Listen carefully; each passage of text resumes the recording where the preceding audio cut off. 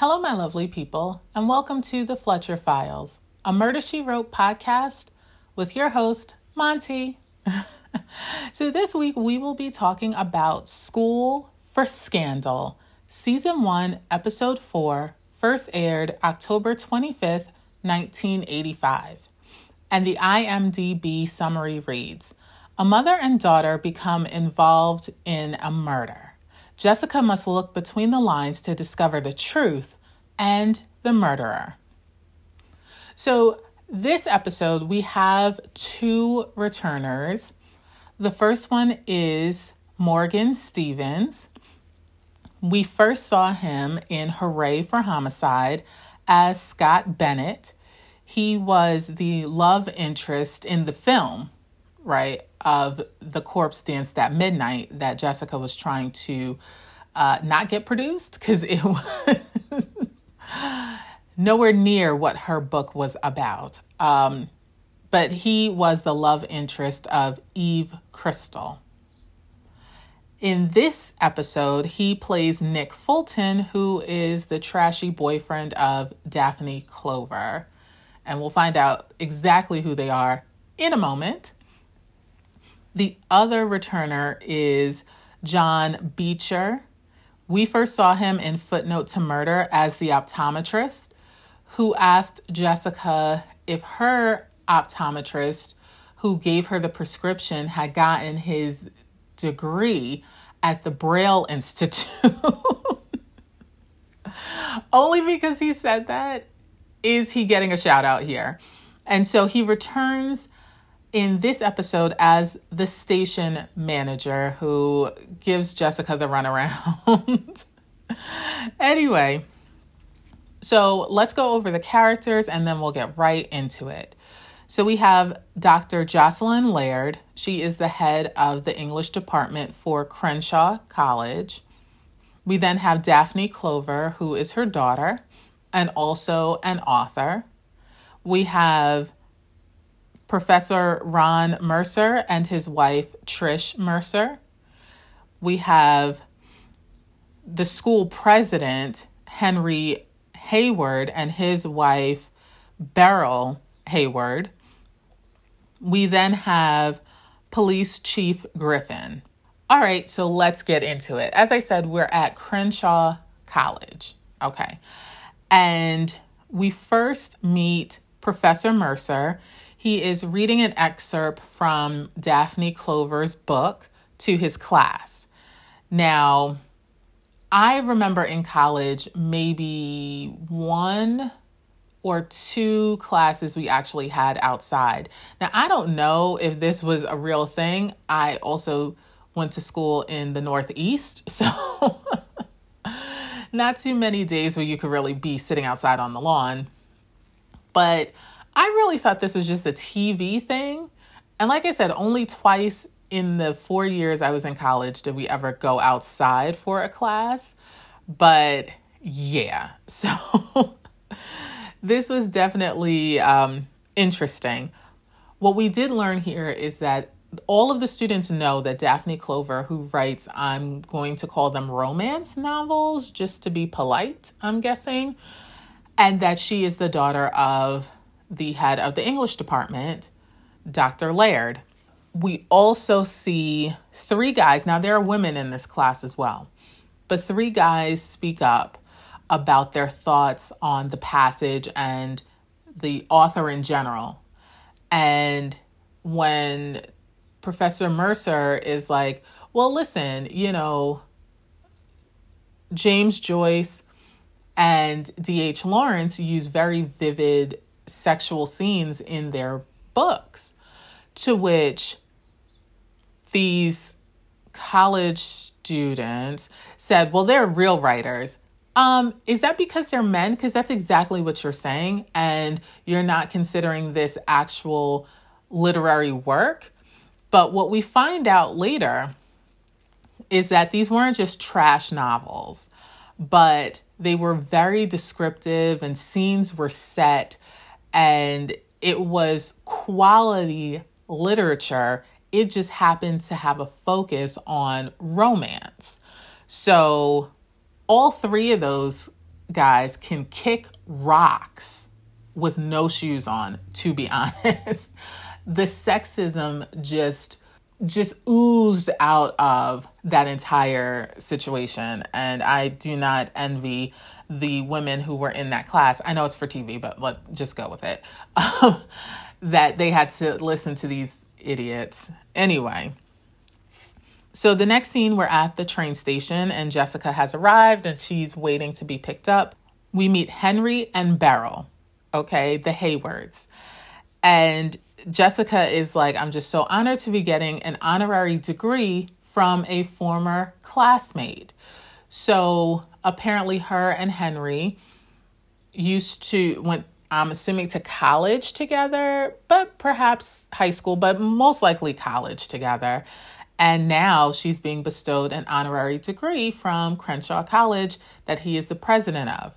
Now, Jessica is definitely in good company because back in Lovers and Other Killers, the president of that university was also a good friend of hers and had invited her out to teach a lecture series. So she definitely has high level connections just from former classmates, not to mention friends, but just people that she went to school with are doing big things. She is also, don't get me wrong, like she's world-renowned mystery writer, but also classmates who are presidents of universities. That's big time.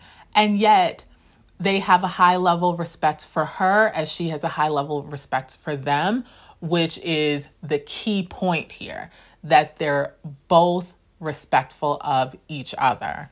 So we also find out here from Henry and Beryl that Jocelyn, the head of the English department, is throwing a party in Jessica's honor this evening.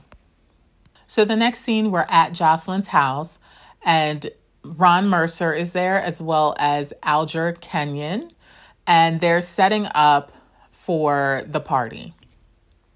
As they're doing that, we find out that the assistant head of the English department is retiring. So his position is opening up. And it appears that Alger has the most seniority. So he is kind of a shoo-in for this position based on his seniority. And we find out that he has continued to publish, which is very important in academia. We also see in this scene this interaction between Jocelyn and Ron, which is going to become important later in how he couches what happens later to his wife. Okay, so Jocelyn is pulling down a large punch bowl and Ron comes up behind her and is like, let me help. And he like slowly takes it down while he's like brushed up against her back. And it's a very intimate interaction. So I'm already like, okay, so he is trying to hit on, now this is before we meet his wife and find out that he in fact has a wife, but Jocelyn is single. So she's single, no strings attached, you know, she can do whatever. However, she shouldn't be doing whatever with a subordinate. Let's just be honest here. Like he's basically like right up on her back. He's being real slow about helping her take that down. And they're just speaking very closely as well for someone who has an entire wife. And I'll say it now, later claims that Jocelyn is the one who initiated a potential sexual favors for this assistant head of the English department position, which does not bear out, at least for me, having now seen this scene. But Jocelyn makes it clear, like, listen, Alger has the seniority, Alger has published, you don't have the seniority, and you have never published. It would be impossible for me to explain how I'm promoting you if you've never published in the English department.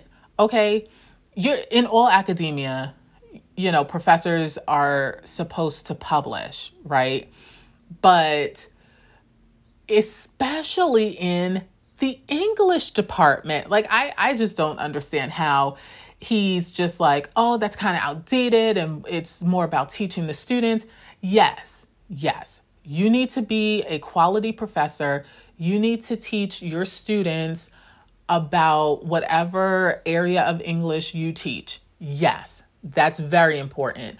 But if you want to move up in academics, you need to publish. The saying is publish or perish, and that is true. It's 1985. It is true then. It is true now in 2021. So, you want to act like you're hip. I'm like, honestly, you're not that much younger than Jocelyn, to be absolutely honest. But you're not so close in age to these college students that you're on the new wave, that you're, oh, this is the future. It's actually not. It's actually not. Publish or perish. You're never going to get promoted if you're never going to legitimately get promoted without publishing. It's as simple as that. Why are you fighting the system? Jocelyn's not going to be able to change that. We then hear a knock on the door, and it's Daphne, Jocelyn's daughter. Jocelyn's like, what are you doing here? And Daphne's like, yeah, with all of this stuff, because I'm super famous, I wanted to get away to just have some quiet time and write. And so then there's another knock on the door, and it's Nick Fulton, her current man friend. Okay. Her current, well, she can't have a side piece. Like her current arm candy, we'll say. She's a beautiful woman for sure. But this guy, I'm like, where'd you find him? And wherever you find him, send him back there, because that mustache is super creepy. Like he looks like a dirtbag, just like a straight up dirtbag. And the only reason she's with him is to piss off her mother, clearly, and to have a really good time. He looks like you would have a good time, but you would have to hide your wallet because he's definitely going to take money out of it, and probably a credit card too. So it's not hide your kids, hide your wives. It's hide your jewels, hide your wallet, because this man that you're having a good time with in bed is going to take everything. Beware. Anyway, so Daphne says, oh, we'll be staying in the guest house. So, have your little party or whatevs. It's fine. So the next scene, it's the actual party at Jocelyn's house, and they're just mingling. People are talking. We see Jessica and Jocelyn talking, and both of them are fans of each other, right? Which is always great to see. Now, I originally thought that Jocelyn was the friend from college that had, nominated her to get an honorary degree. But in fact, it was Henry was her classmate. Jocelyn, she has never met before, but they kind of become fast friends because they're both renowned in the literary world. Once Jocelyn steps away from Jessica, Alger just pops up immediately. And we find out that his area within the English department is poetry, and that he publishes several articles a year. So he stays booked and busy to make sure that as soon as there's a promotional opportunity, he is the shoo-in for it. But as they're talking, he then becomes distracted when he sees Jocelyn and Ron talking. Now, they weren't standing super close or anything like that. It didn't appear flirty or inappropriate, right? But Alger has his back up. Although he is still engaged in the conversation with Jessica, he is full on staring at Jocelyn and Ron and their conversation, which of course he can't hear. But I'm like, wow, he's a creeper if he's able to have a full conversation with Jessica while stalking, basically, Jocelyn and Ron. I'm like, how are you? That's a skill. That is a skill. Not a good skill, though. And of course, he says that I'm basically guaranteed this assistant head of the English department position because I publish and I have seniority. So I'm not really worried, but it's not official. But, I know that I'll have to take on those additional duties because I'll get that title. Which he's not wrong. He is not wrong, especially after we heard what Jocelyn said to Ron in the previous scene. It seems like as soon as the previous person's last day, it appears that as soon as the previous person has his last day in the department, the next day it's going to be Alger and there's going to be an announcement. Like, it just makes sense. So while they're mingling, there's a scream from outside. Everyone runs outside, and apparently Nick has pushed Daphne into the pool. Daphne is completely naked. Nick has his shirt off, but has on jeans and a belt. I don't know what the shoe situation is for either of them, but I'm guessing neither one has shoes on.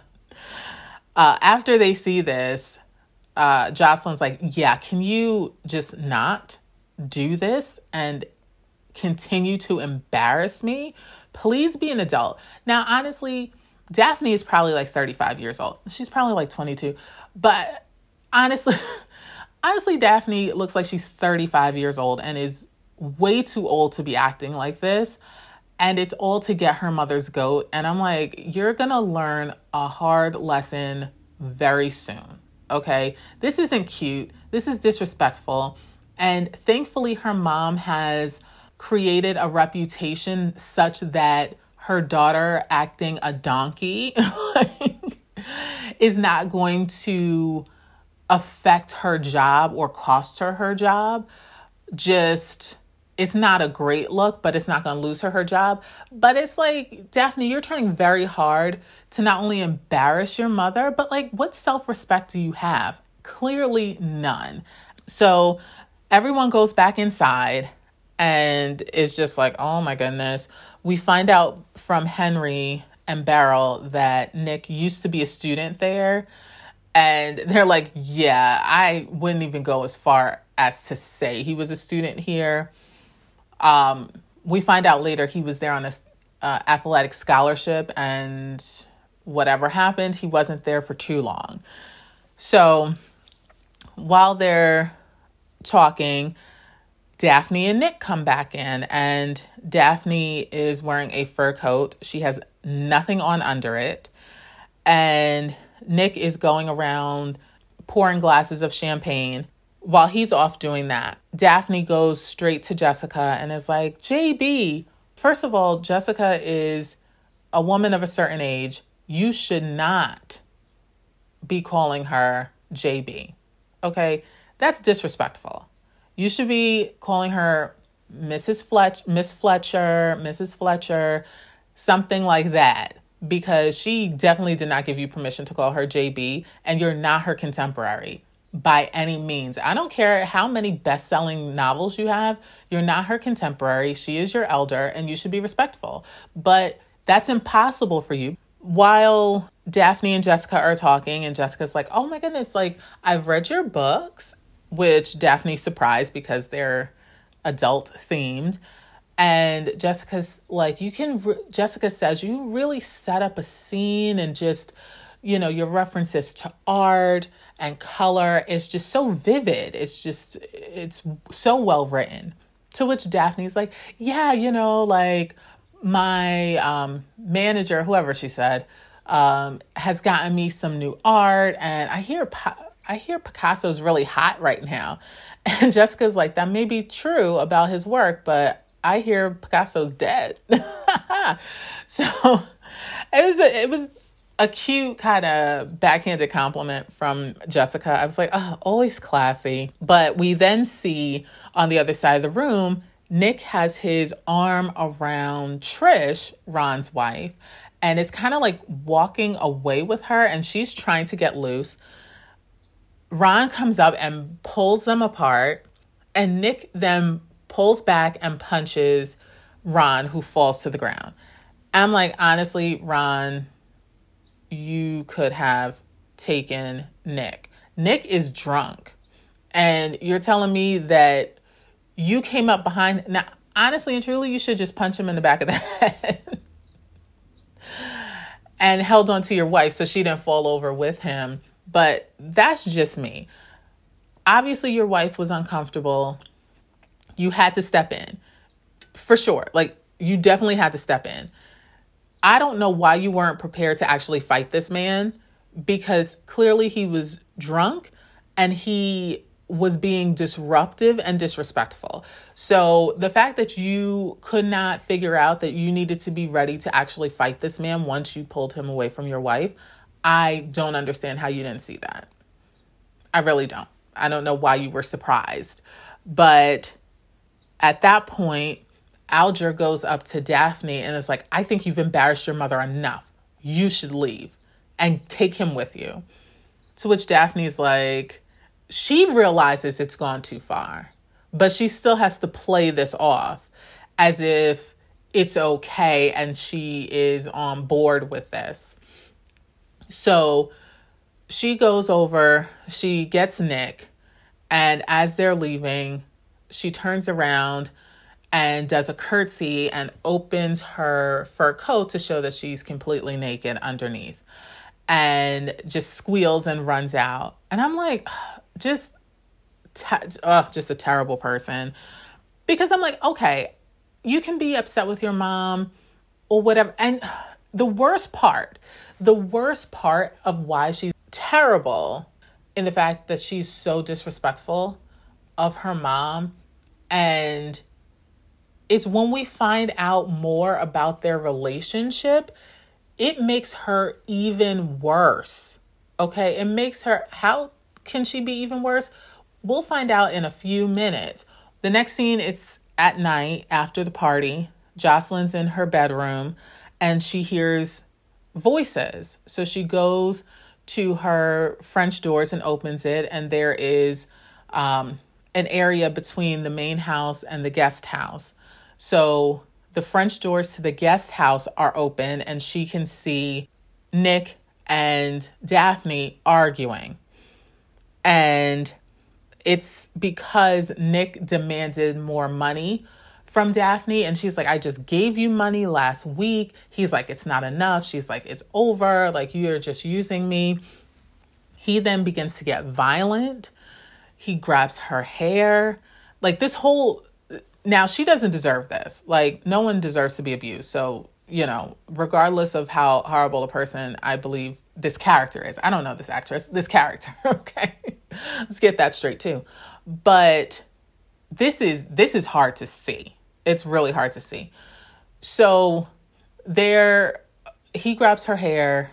They continue to argue. He lets go of her hair. She smacks him. And he then grabs her hair again and smacks her and walks out. And as he's walking out, she says, if you touch me again, I'll kill you. And I'm like, yeah, girl. Yeah, you need to stay away from him because he is a dangerous person. And you cannot convince me that this is the first time that he's been aggressive and or violent with her. You can't convince me that this is the first time. You are literally across the pathway from her mother's room in her house, and you're demanding money from her. You then grab her twice and slap her. No, she shouldn't have slapped you, but you did grab her hair first and like force a kiss on her. So like you've already assaulted her. So she didn't start this. Her slap was in response to your violence, and then you slap her and leave. Like he's worse than her. Okay, she's terrible for a certain set of reasons. He is actually a disgusting human being. Yeah. The character, not the actor. Okay, Morgan Stevens, I'm sure, is a very great person, but Nick Fulton, terrible. Nick Fulton, disgusting. Daphne Clover, just plain terrible. That's what we're going to do. She's terrible. He's a disgusting human being. After he walks out, we see Jocelyn see this. Mind you, she did not go in to call the police. She goes back in her room, closes her door, and goes to mind her own business, which I'm like, okay, wait a second. You just saw your only child being abused, and I'm not telling you to run over there because that could turn into a bad situation. I'm not saying that. But when you saw him walking away, why did you not go into your room and call the police? Because what if he came back with a weapon or something like that? Or tell your daughter to come in your room and lock the door. You know what I mean? I'm like, that's your child. Regardless of how old she is and regardless of how terrible she's been to you, to embarrassing you, you just saw this man slap your daughter. Okay? After grabbing her hair and forcing a kiss on her that she clearly did not want. And you did nothing. Like, actually nothing. So, Jocelyn, you're on this list too as not a great person. The next thing we know, there's a knock on the French door of Jocelyn's bedroom. She opens it up and it's Nick. Why is Nick in Jocelyn's bedroom door? And she lets him in. I'm side-eyeing this entire situation.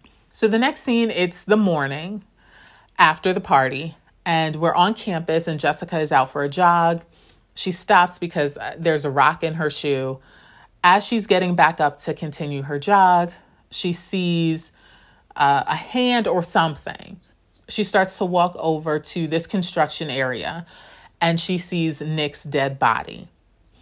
So she immediately alerts the police. The next scene, the police are on the scene. It's Chief Griffin and an officer. And that's probably the entirety of the police department. Because honestly, I didn't see any other uniformed officer. I might have missed them, but I only ever saw the chief of police, Chief Griffin, and this one uniformed officer. So Jessica's not on the scene, but there's other people who are standing around looking. And there's no ID on the body. And they conclude that he must have fallen out of the 3rd-story window where the construction's going on, because there's some sheet or something that's out the window, which may have come with him when he fell out. The chief says to the crowd, like, who's the person who called this in? To which Jessica, who's upstairs, says, oh, I did. Are you the police? Like, yes. It's like, okay, I'll be right down. So she comes down. She's like, she meets the chief. She says, yeah, I don't think he fell out of that window. There's plaster dust all over that room. And if you look at the bottom of his feet, there is no plaster dust. And also, based on the fact that there is no blood there, she believes that he was murdered someplace else and then carried there after the murder. So Chief Griffin is like, oh, this is going to be my first murder case. And Jessica's like, we haven't determined this is a murder. So he's like, yeah, that's cute. But I'm in the middle of my criminology course. I guess it's a home study, a correspondence course, I think is what they used to call it. And he could really use Jessica's help. And Jessica's like, I do not think so. He's like, please, like, I have no idea what I'm doing. I'm only halfway through this course. And it's just me. So she's like, okay, fine. She also tells him that before the police arrived, a student approached her and told her that around 2 a.m., they saw a light-colored station wagon over by Dr. Laird's, Jocelyn's house. So now they have a clue, and perhaps that's where the murder happened. And the station wagon drove the body over to the construction site to leave it there and throw off the fact that he was murdered at Dr. Laird's home. So Jessica also informs Chief Griffin that the dead person is Nick Fulton and that she had met him last night, and he was a guest of Dr. Laird's by way of Daphne Clover, the daughter. So the next scene, we're at Jocelyn's guest house. speaking with Daphne. So it's Daphne, the chief, and Jessica. And the chief is giving her a death notification regarding Nick. Daphne says, well, Nick was there at midnight when she took her sleeping pill and went to sleep and has no idea what happened thereafter. She's not the one who killed Nick. She says she vaguely knew Nick from campus, and then she bumped into him in New York at a disco. And he moved into her townhouse a week after meeting him at that New York disco. So she's like, basically, he's a gigolo. She called him a stud. Same difference. And that the reason she returned to Crenshaw College, right, was to write. And, you know, at this point, she's like, I don't have anything to say. I didn't kill him. Get out so I can change. And the chief is like, I'm not done. So Daphne's like, well, yeah, you can leave or you can stay to watch. And she starts to untie her robe. And I'm like, Daphne, you are trash. But it's obvious that she is using this overt sexual tone and content to cover up how ashamed she is of herself, because she didn't know this guy. He's now involved. Her mom and her are now wrapped up in a murder investigation. And this is much more than just making her mother uncomfortable and embarrassing her mother. This is really serious now. And she's just trying to deflect her shame and embarrassment by being overly sexual, because this chief is too respectful to have stood there and watched her undress and called her bluff. Somebody else might have called her bluff and like, go ahead, you done shown everybody else your naked body. Why should I care? You know, but he didn't. He left. Jessica goes over to the main house to speak with Jocelyn. Jessica and Jocelyn are talking, and Jessica tells Jocelyn that the police believe that Nick was murdered and that it was not, in fact, an accidental fall. We also find out that Jessica's speech is the next evening. So she's coming to speak at commencement and receive her honorary degree, and that's happening the next night. The next scene, we are at the Haywards, so Henry and Beryl's house, and both of them are there. Jessica's there, as well as Alger Kenyon. And Alger is telling them that he had to take the late train to Boston to visit his mother the night before. So he wasn't even in town and was just finding out that Nick was murdered or is dead. Nick is dead, right? I don't know if the whole Nick was murdered had come out yet. And Alger then says his mom's not doing well, and actually he has to leave because he needs to call her to check in. As he's leaving, Chief Griffin is coming in. We now have a time of death. It's approximately 1 a.m. And the death was caused by, long story short, blunt force trauma, not a fall. Beryl then comes through with some good hot tea and was like, I saw Ron walking across campus around 1 a.m. when I went to get water because Henry was upset about something. He was downstairs pacing and being restless. So he's like, you ain't got to tell all my business. Like, you didn't have to say anything about where I was.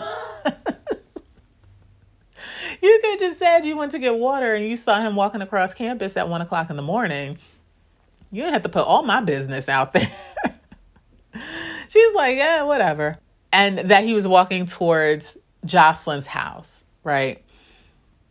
So she's like, did I say too much? Because now she's realizing that she has pointed the finger of conviction at Ron Mercer. But, you know, she had to be honest, and she was honest. What can you do? At this point, the phone rings. Beryl picks it up, and it's for Chief Griffin. He picks it up, and he is talking to the person, and then he's like, who is this? Who is this? Tell me who this is. Who is this? They never say. He hangs up the phone, and he tells them that if this tip is founded, then they'll have the murderer of Nick Fulton, Miss Daphne Clover. My question is, how did this anonymous person know that the chief was at the Hayward's house? I originally assumed when he got that call that it was from a police officer, because they would have known where he was at, because I'm sure he has to let dispatch or whoever know where he's going and where he's at. So I assumed that it was someone from the police department, but it's not. It's an anonymous person. So nobody thought, well, maybe they did, and they just didn't say it out loud. But how did this anonymous person know that the chief was at the Hayward house? So stick a pin in that. The next scene, we're back at the guest house. The chief has gotten a search warrant, and it's him and the one uniformed officer, the entirety of the department apparently, and Jessica. And the chief says the anonymous caller said we would find a blackmail note and the murder weapon. The voice appeared to be disguised. He said the person sounded like they had a cold, so he did not recognize the caller's voice. So they find a blackmail note demanding $10,000 or they'll reveal some dirty secret, unspecified dirty secret. And they find the murder weapon, which is a candlestick. Right after finding that, Daphne comes in and is like, "What are you doing here?" And the chief says, "We have a search warrant." And she's like, "What do you think you're going to find here?" It's like, we already did. You're under arrest. And the look on her face when reality punched her in the throat was satisfying. I'm just going to say that, because this is not a game. This isn't just about getting your mother's goat and embarrassing her in front of her coworkers and subordinates, which is terrible. The worst thing you can do, and we're about to find out why she is as terrible as I say that she is. But she is then arrested. Jessica immediately goes to the main house and finds the matching candlestick and tells Jocelyn that Daphne has just been arrested. So the next scene, we're at the precinct, and they have already tested the blood and found out that it is Nick Fulton's blood. I'm like, how sway did y'all do that this quickly? But okay, we're going to go with this. It's an hour show. With regards to the fingerprints that, of course, Jessica asked about, they were smudged, so they cannot be identified. Jessica then says, well, the candlesticks were both in the main house and could have been taken by anyone at the party. And there's no way that Daphne could have taken it during the party, because it would not have fit in the pocket of the fur coat she was wearing. And two, she gave a demonstration showing that she could not have had it anywhere else because she was butt naked. Oh, that was terrible. Also, that the note was typed on a machine with a slightly bent E key. And Jessica brings up the fact that if Nick and Daphne were sharing a bed, why would he type up a blackmail note to her? He would just, as he's been doing, demand money face to face, right? He would just made the threat to her directly because they're lovers, right? Which is a good point. So Jessica is convinced, as are, I'm sure, the rest of the audience, that the note and the weapon were planted. The chief finally agrees and says, I am going to hold off on formal charges. This doesn't mean that you're free to go and nothing may come of this. But right now, I'm going to let you go, but don't leave the area. The next scene, the chief is driving Jessica somewhere. And we find out that on Nick's record, he has 2 arrests for assault, but no convictions. So it sounds like perhaps they were domestic violence and the victim decided not to cooperate or to go forward. in and they just dropped it. So it's possible that that's what happened. He doesn't seem like the type of person who would have been able to pay someone to not go forward. So I'm going to guess that it was domestic violence, because as easily as he became aggressive, demanding money from Daphne and was willing to hit her, I promise you it was probably domestic violence where the victim or victims, because there were 2 arrests for it, decided not to go forward because they were scared. So he is, say it with me, disgusting person. Worse than trash. I'm going to say the trash water. Yeah. The trash water, which just seeps into stuff and stinks up everything. So yeah, that water that is under the dumpster. That's what Nick is. So as they're driving, let's get back to it. So as the chief and Jessica are driving, the chief makes mention that someone who writes the, quote, scuzzy books, unquote, that Daphne doesn't have the same moral code as the rest of them. So Jessica's like, Chief, have you read Daphne's books? He's like, oh yeah, all of them. Chief, all right now, you out there reading these romance novels, these allegedly dirty books, scuzzy books, but you've read all of them. All right, I'm not judging you, so you shouldn't judge the author either. Anyway, so the chief is dropping Jessica off at the train station. She gets out. There's an interaction between her, the train station manager. But long story short, she finds out that the train to Boston leaves every hour on the hour until 8:15 p.m. And Jessica pulls out the written schedule that they have sitting right there and says, but this says, and before she can finish her sentence, the train station manager is like, that was changed 2 weeks ago.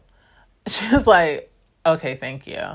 And he's like, oh, would you like to check your baggage along? She's like, it would probably be quicker for me to carry it myself. Thank you for not. Well, no, he was somewhat helpful, but wasted a lot of time to be the amount of helpful he was. So we'll say that. As Jessica is now walking back to the college, Trish Mercer pulls up in a light-colored station wagon and offers Jessica a ride. Jessica gets in. There's some discussion. The most important things we learn from this interaction is that Trish had an affair with Nick.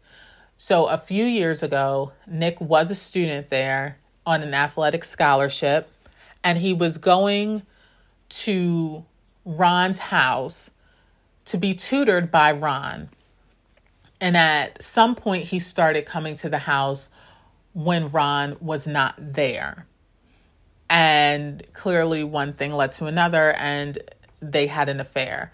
We don't know anybody's age, but if Ron was a student on an athletic scholarship at the time, we can assume that he was probably like 18, right? So if that was a couple of years ago, let's say he's an adult. Like he let's say he's in his 20s. Granted, he looks like he's 35 and may have done porn back in the 70s.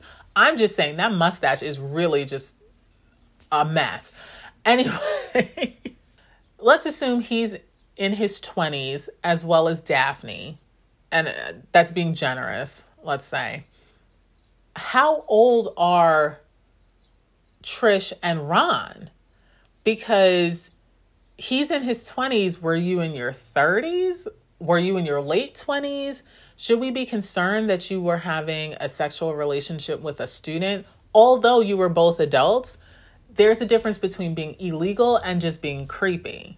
Ron was seen walking towards Jocelyn's house in the middle of the night, and that later a light-colored station wagon, which fits the description of their station wagon, was seen at Jocelyn's house. And Trisha then starts to cry and say that she believes that Ron was seeing somebody else. Now, we're just going to take one step to the left and think about the hypocrisy of this situation. She is upset and crying because she believes her husband is cheating on her, specifically with Jocelyn, right? So that he can get a better job, so that he can get that assistant head of the English department position. But you had an affair with a student, which could have resulted in him losing his job. So you should not cheat. I don't think he actually slept with Jocelyn, but you actually slept with Nick. So you can save those tears for your therapist, because you get no sympathy from me after you had a whole affair with a student that your husband was tutoring. Okay? Now you're distraught at the fact that he may be sleeping with someone else, specifically Jocelyn, for the sole purpose of getting a better position at the university so he can support you. That's wrong. But what you did is wronger, because you actually had sex with him. Girl, what? Save those tears. Anyway. Okay. The next scene, we're at Jocelyn's house, and Jessica and Jocelyn are talking. And Jessica clumsily attempts to find out if her typewriter, Jocelyn's, has a bent E. And I'm like, Jessica, you're usually much smoother than this. This seems like a first season move on your part. But Jocelyn immediately sees through it and addresses it. And so they handle it. You know, it wasn't a big to-do, it wasn't a big scene. She calls Jessica out. Jessica's like, yeah, that was pretty dumb, but okay, whatever. So what's going on? So then Jessica gets to the point that she believes that Jocelyn is the one who's been writing the Daphne Clover books, because Daphne can barely tell the difference between red and green, but the imagery in the books were so vivid, and the comparison to great artwork is just far beyond what Daphne could do.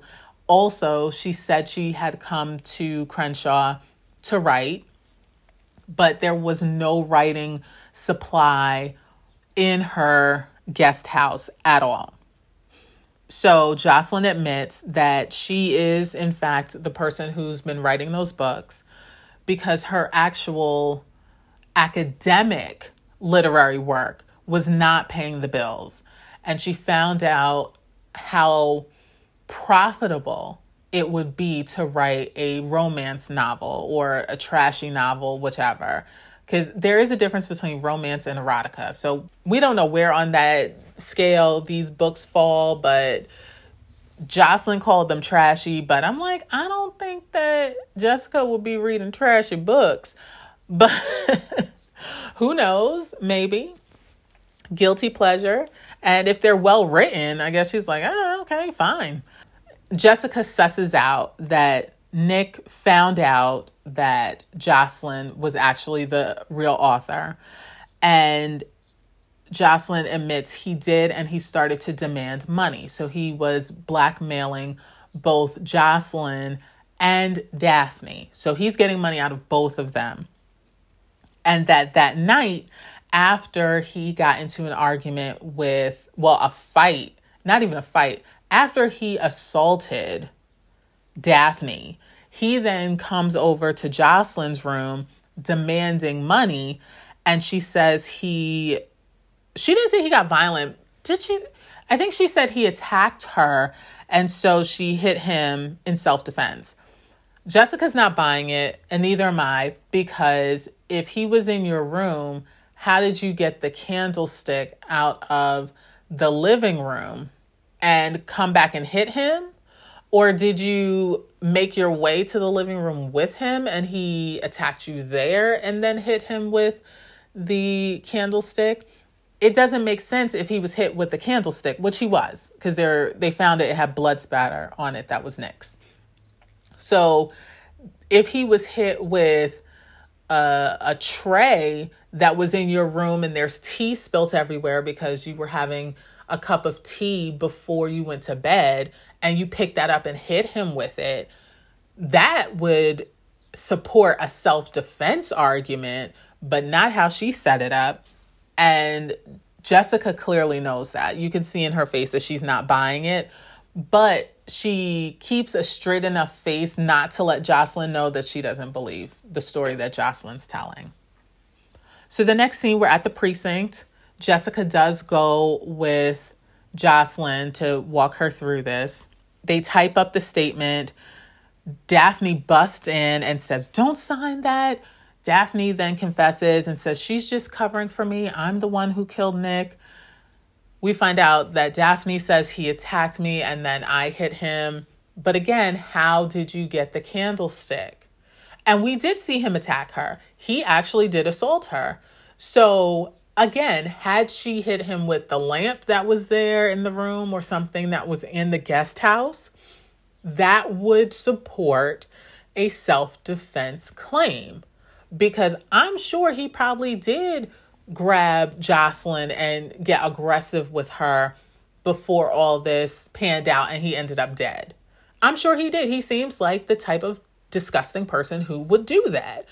So they each had valid reasons for actually defending themselves, but that's not what happened because the instrument used to murder him would not have been easily accessible to them. So the next scene, we're at the Hayward's house and it is the day of the commencement. So it's about an hour before the commencement ceremony where Jessica has to give her speech. And Beryl is like, "Oh, I forgot to give you this letter from Alger. He dropped it off. Henry doesn't have his glasses. He asked Jessica, who has her reading glasses on, to read it. Alger is resigning." And Henry's like, "Why is he resigning? I don't understand." Beryl's like, "Henry, don't be dense. Alger is in love with Jocelyn, and he's resigning because she gave the job to Ron Mercer." And Henry's like, "Wait, she gave the job to the assistant head of the English department job to Ron Mercer?" To which Beryl was like, "Oh, yeah, he called. Oh, yeah, Jocelyn called yesterday. I didn't tell you? My bad." Now, Beryl, I'm going to need you to remember to give your husband these important messages if you're going to be answering the phone. I'm going to need you to write it down and just put it by his chair or on his pillow or something so that he can get these important messages. He's the president of the university. I think it's important that he find out that when they're trying to make a decision on who's the new assistant head of a department, that when the actual head of the department calls, he needs that message. So Beryl, girl, get it together. Get it together. So Jessica's like, "Yeah, Henry, I don't know how you missed that because even I caught that and I've only been here for literally 36 hours. So, but it's like he's not observing how people interact or any of that. So I'll give him some grace. So Jessica asks Henry how much time they have. And he says, I believe it was an hour. She's like, "Okay, and can I borrow your bike?" He's like, "Okay, fine." So she takes off. And now I don't know. I'm guessing that this is Ron and Trish's house that Jessica goes to. But Ron, Trish, and Alger are there. Now, Alger is not in his cap and gown, right? However, Ron is. Jessica is as well. So we find out from Ron, because Jessica's like, "Let's get to the point, okay? I have a speech to make, and I'm like, doesn't Ron also have to be at this graduation? So let's get this show on the road. We find out from Ron that he went to see Jocelyn in the middle of the night to make a pitch for the assistant head of the English department position. Alger is making some noise, and Trish is like, why would you go there at that time of night? Alger's like, that's indecent. Correct, sir. Ron says it was Jocelyn who invited him back after the party, right? She wanted it this way. That when he got there, Nick was already dead, and Jocelyn promised him, Ron, the job if he helped move the body, which Ron did. After he says that, he turns to Trish and says, making love to Jocelyn was not something I wanted to do, but it's what I needed to do to get the job. Now, I don't know if they had sex before, but they definitely didn't have sex on that night, because when he got there, he had to move that body. So unless he's saying he moved that body and then went back there and had sex with her, but she had already promised him the job, so there wouldn't be a need for that. So I'm confused. But unless he's saying that he was prepared to have sex with her that night and he knew that's what she was expecting, and he was willing to do that in order to get that position. So I'm thinking maybe that's what he meant when he's like, yeah, I was going there at that time of night at her request, and I was fully prepared to have sex with her in order to get this job. So I could understand Trish as a wife being upset, but dude, you had an affair with his student. Point blank, period. Yet again, save those tears for your therapist, because you get no sympathy from me. Now, Ron, screw you very much, because you had a job and you weren't about to lose the job, so you could have kept your business in your pants, and let Alger go ahead and get that position like he was supposed to. You were so dedicated to not having to publish that you're willing to break your marital vows and sleep with this woman just to get this job, by going over the back fence. Come on now. Like, that job is not even worth it, but maybe he was more willing to do that because his wife had an affair already, and this was his get back. After Ron says this, Alger, who is just like pissed beyond measure, says, that's a lie. She'd never take you into her bed. We were close. We were close friends, never anything physical, but our love didn't need anything like that. Which I'm like, you were hoping. You were praying every night that it could turn physical. I promise you. Because the way you said, oh, our love didn't need that. Like, that's a lie. Okay. Anyway, Jessica brings up the fact that Alger could not have gone to Boston to see his ailing mother because the last train left hours before the party even ended. So Alger's like, yeah, okay, so I didn't go to Boston, but that doesn't mean that I killed Nick. And Jessica says, no, in fact, you did. You're the person who wrote the blackmail letter because it had the same defective E as was on your resignation letter. So at this, Alger breaks down. And Jessica asks, well, why did you frame Daphne? And he said, one, this was all Daphne's fault. She brought that guy back here into Jocelyn's life and ruined everything. Two, he didn't want Jocelyn to be blamed for it, so that's why he had to frame Daphne. Alger then lays out what happened. He said that he went back after the party to spend time with Jocelyn and cheer her up after the debacle caused by Daphne and Nick. When he got there, she had given him a key, and it was probably a spare key. Like, if I forget my key or lock myself out, I can go and get the spare key from you. Not for you to just let yourself in the middle of the night, weirdo. And so he uses his own key to get in. Why she doesn't have a security alarm and she is a single woman? Okay, there's no town that is so safe that you couldn't use a security system. And she got money. So come on now, Jocelyn. Anyway, so he heard voices arguing in Jocelyn's bedroom. So he grabs the candlestick off of the mantle and starts walking towards Jocelyn's bedroom.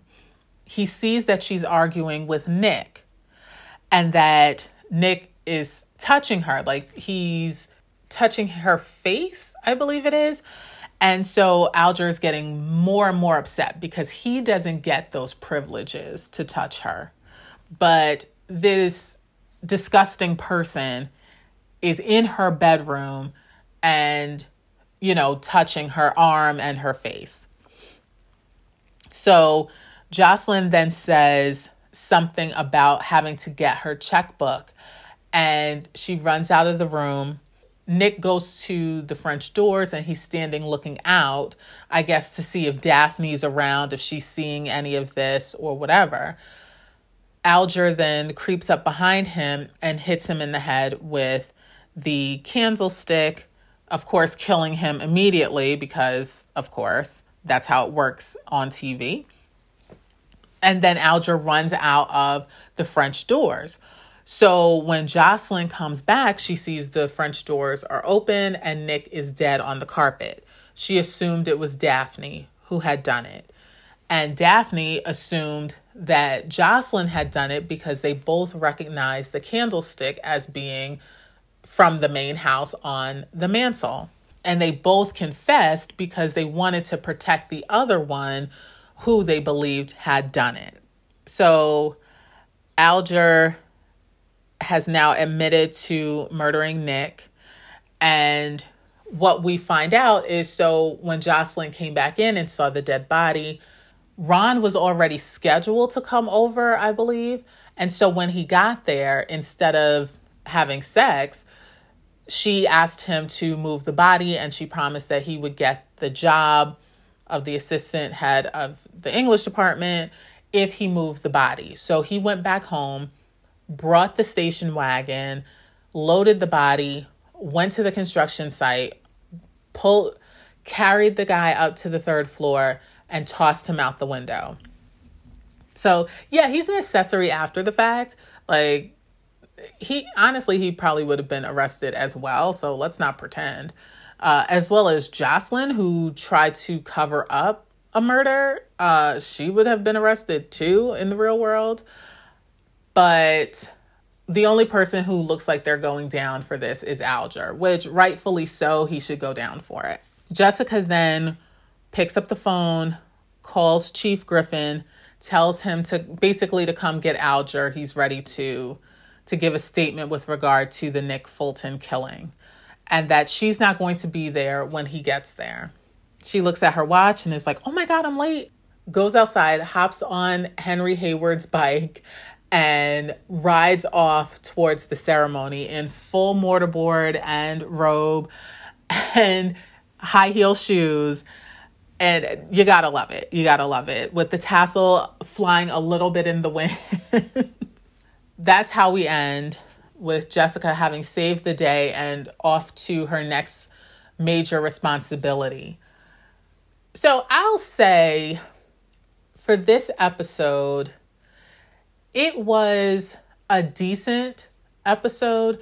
There was definitely some moral questions in this episode, more so than some other episodes throughout the series. I didn't like a lot of people. Ron wasn't great because he was ready to sleep with Jocelyn for a job. Trish wasn't great. She slept with a student of her husband's. Beryl, I liked her the best, but she did not give her husband those messages timely, which moved the plot along, though. For those purposes, it was great. But personally, I liked her the best. Henry was fine. Actually, Henry was fine. I have no problems with him at all. Alger was a creep. He was definitely a creep. Then we have Daphne, a terrible, terrible person. However, did not deserve to be abused. Blackmailed? I'm on the fence, but definitely not physically assaulted at all. That was beyond. Jocelyn, I don't know. I'm on the fence about her because I understand why she wrote the books. I'm not mad about that. Make your money, girl. But she actually, going back to Daphne, now that I'm thinking about it, right? One of the reasons that she's even worse of a person, not worse than Nick, but the reason that she is a terrible person is your mother is the reason that you are extremely wealthy and well known, because she's the one who's actually writing the novels. At any point, she could say, you know what? I don't even care if people know I write these books. I'm not writing another book under her name. She's not getting another dollar off of my work.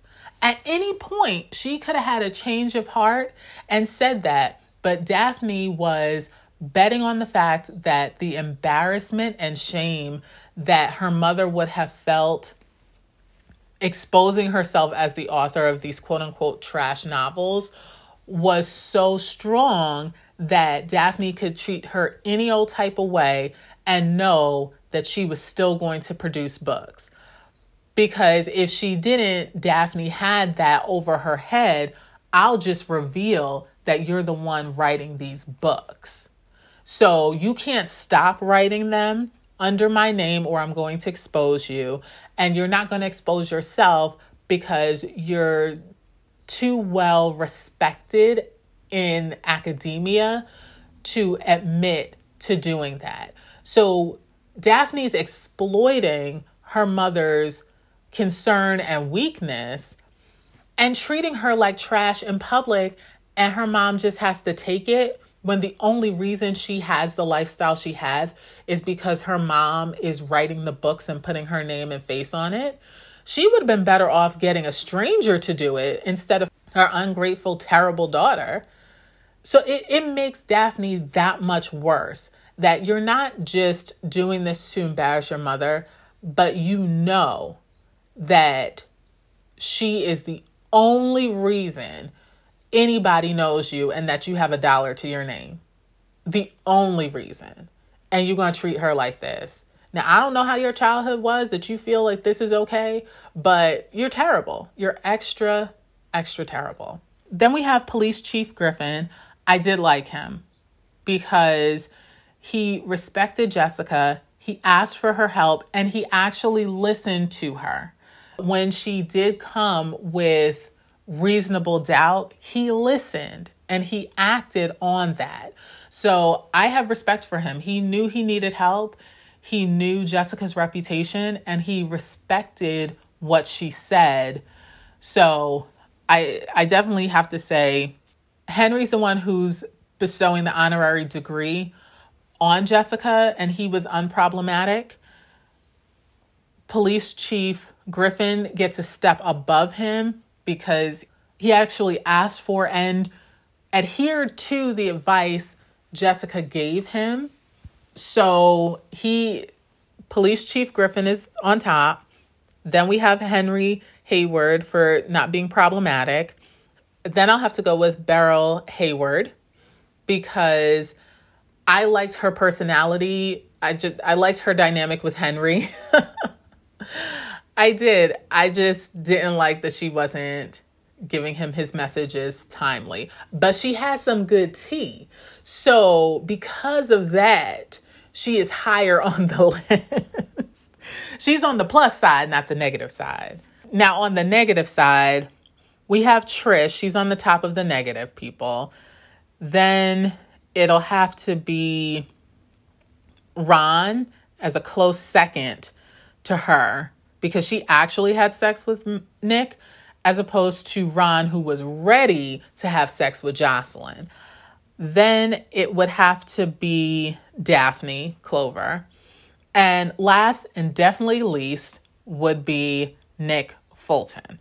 So there we go. That's the ranking of characters for this episode.